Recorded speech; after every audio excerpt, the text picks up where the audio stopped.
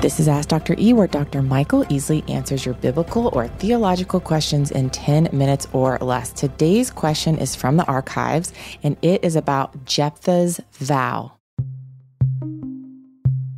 Hi, Dr. E. Curious about what you think about Jephthah's vow to sacrifice whatever came out of his house in return for his victory in battle, which, of course, resulted in the sacrificing of his daughter. Well, let's take this from a couple of angles. Number one, the book of Judges, which I love. And by the way, if you teach boys, like anywhere from 3rd, 4th, 5th, middle school, high school boys, you got to teach the book of Judges. The story of Eglon and Ehud, every boy will love the story of Eglon. Is that the really fat, the really knife fat man, the knife. Yeah, I mean, there's so many great stories. Samson, of course, Gideon. But anyway, I love the book of Judges. Now, that said, it's a horrible book. But teach them the horrible book. Yeah, we'll get to that. It is the very word of God. It is, thank you. The reason it's horrible is that in those days, there is no king in Israel, and every man did what was right in his own eyes. That's the cadence of these cycles in the book of Judges. It's kind of America today, right? Well, that's on that cheery note. Getting like your old man. So the story of Judges is everyone's doing what is right in their own eyes. The book begins with much of the land had not yet been taken, so Israel has not been obedient in going into the promised land.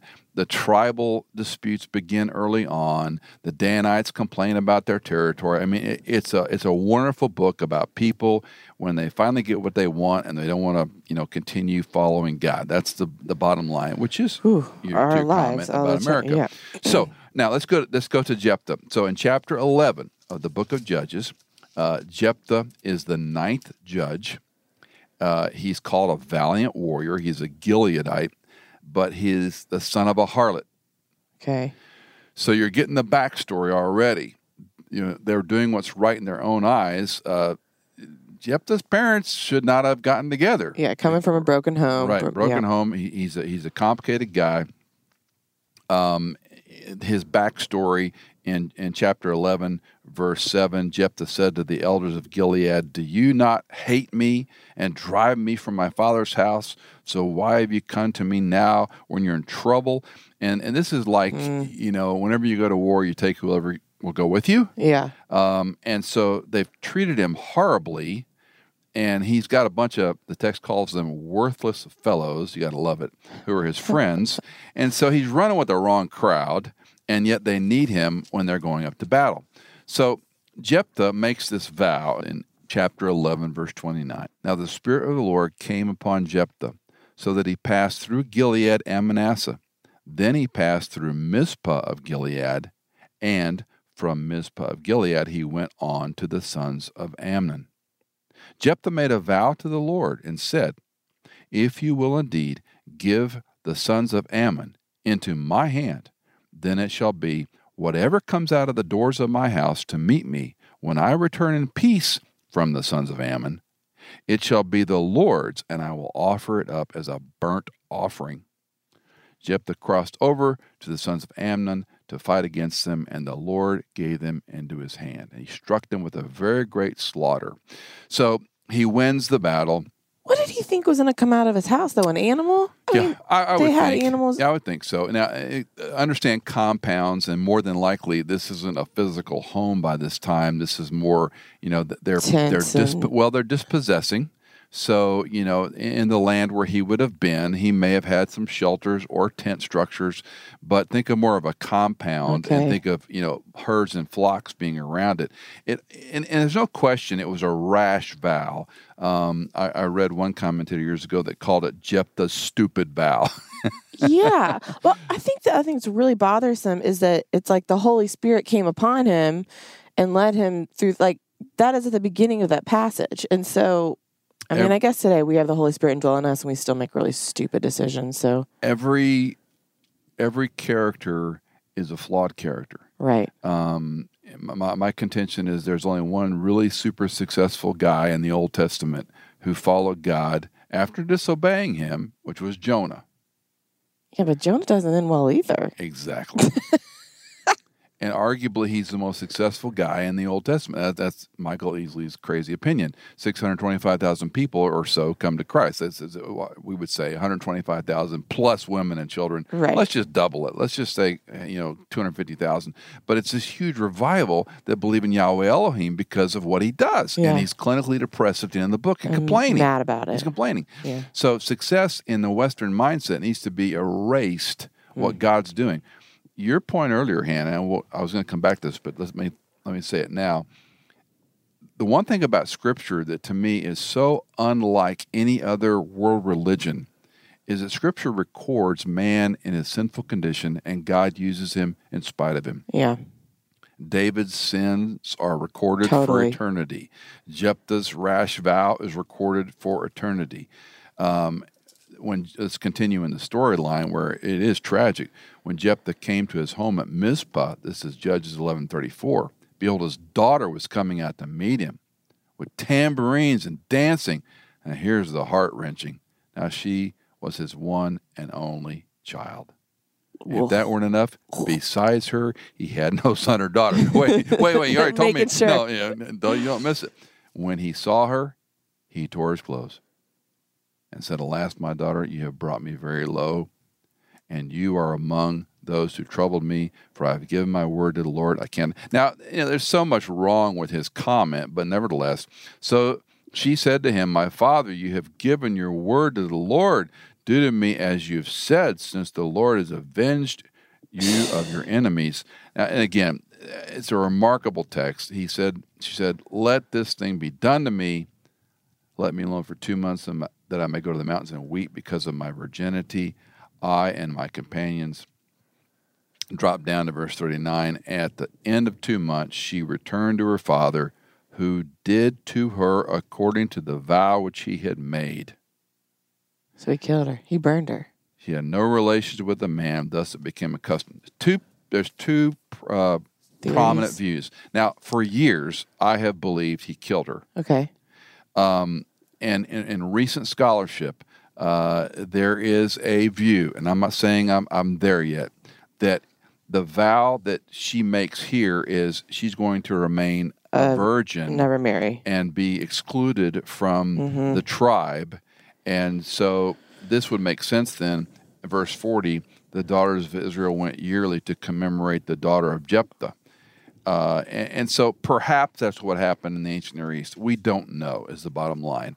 I don't have a problem believing that Jephthah carried out and killed his daughter and burned her. What do you mean you don't have a problem with that? I mean, I don't have a problem with the idea that he actually executed, no pun intended, his vow. He kept his vow.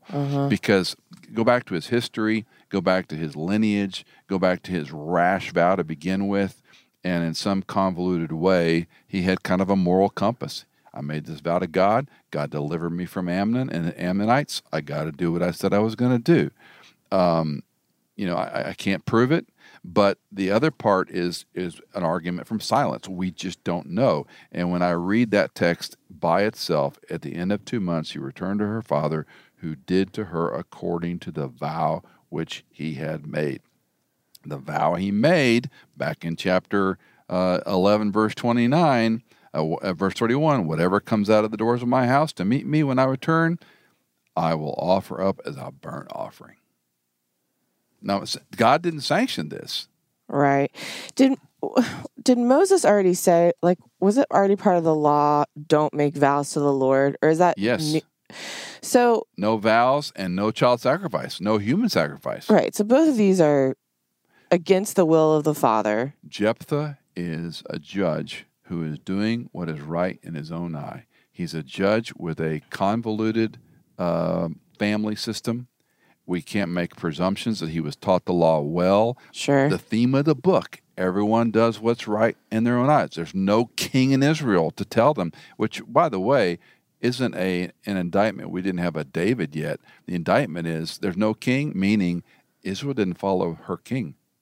Right. Yahweh Elohim. Right. You're not listening to Yahweh Elohim. This is not what he told you when you went to the land. Yeah. You're not doing what he said. And so it's Judges is the darkest chapter in the Old Testament. And when you come to the end of Judges, where you've got we've gone from judges who were to deliver the people of Israel to basically these one-man stories with Gideon and Samson, who basically is a modern-day, John Rambo, Arnold Schwarzenegger, world into one. It's all about him. It's not about Israel anymore. Right.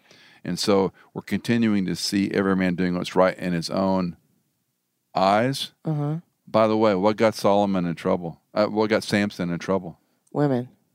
His eyes.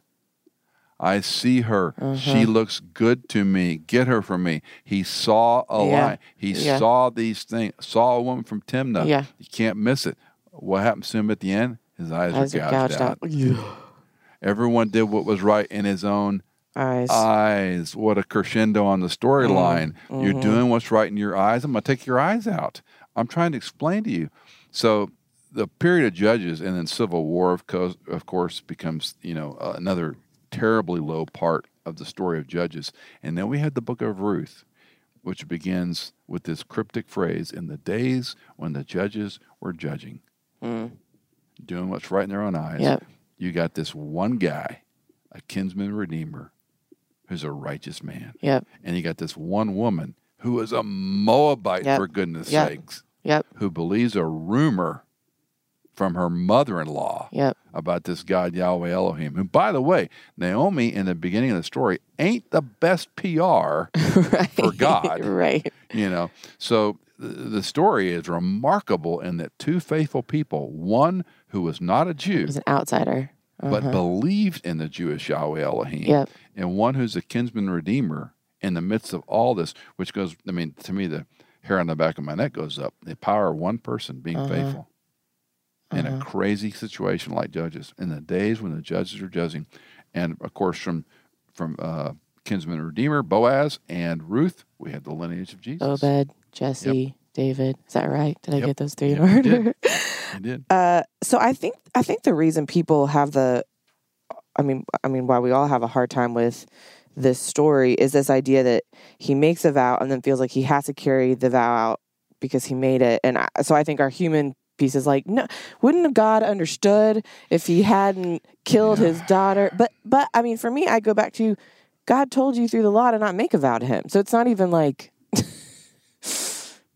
right. I mean, there's so much wrong. You can't build a if-then construct. You can't build a logical construct in the book of Judges. Again, the cadence doing what's right. There's no king. They're not following Yahweh. They're following their own whims. And they've got shards and pieces of the law, but obviously they're not, following it well. And this, to me, is an epic failure of the Levitical order, of the Aaronic priesthood, that they didn't lead their people. And, you can go all the way back, Eli's sons. I mean, there's so many illustrations of where the law is not transmitted well to the next generation. But it's a horrible story, and one of many in the Bible that is a little bit hard to swallow, to accept. But, again, I write it in pencil. I think he killed his daughter. I think he had some twisted moral compass. To him, I made the vow. I got to fulfill it because God did what I asked him to do. Yep. He delivered me from the Ammonites, and I was victorious. And I said, whatever comes out of there, I got to do it. Horrible story, and I could be wrong. If you've got a question for Dr. E, call us, text us, email us. The info is in your show notes. Ask Dr. E is produced by me, Hannah Seymour, mixed and mastered by Sonomorphic, and music composed by Jason Germain.